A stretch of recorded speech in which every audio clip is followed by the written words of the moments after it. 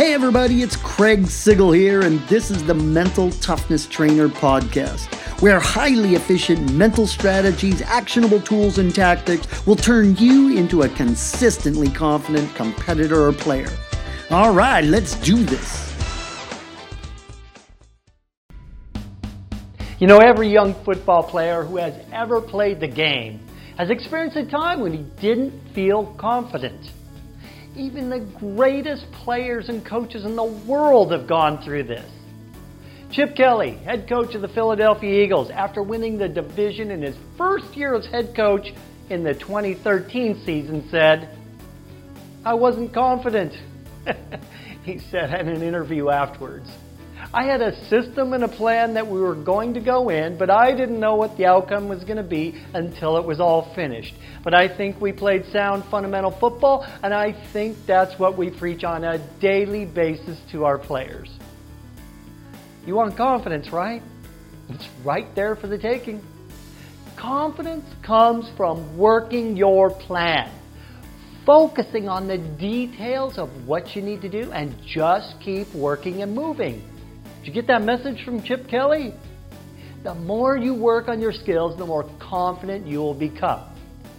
You don't have to have beaten anybody on the field in order to feel great about your conditioning and how hard you work to get there. When you know that you are running as fast as your body possibly can and you're ready to play because you ran countless miles in practice, you get confidence. When you feel solid that your technique has been practiced and honed and you don't even have to think about it anymore, you get confidence.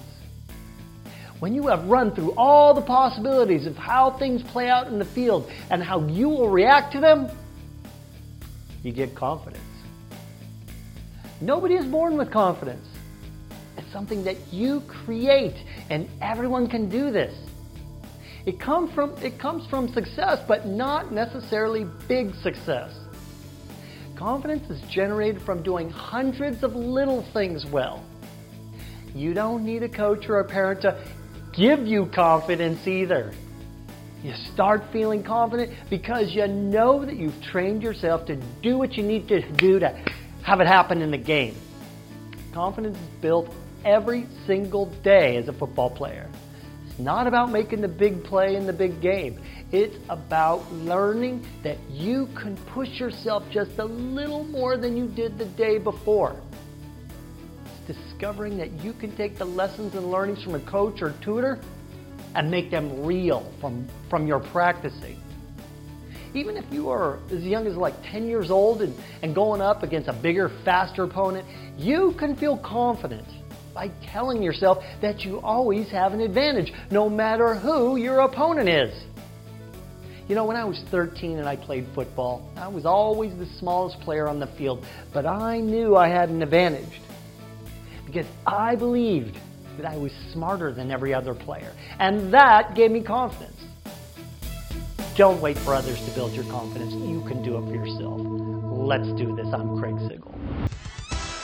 If you want to catapult yourself to the next level of success, you need to take the mental block quiz to find out what is holding you back from your greatness and the specific solution for you to clear it.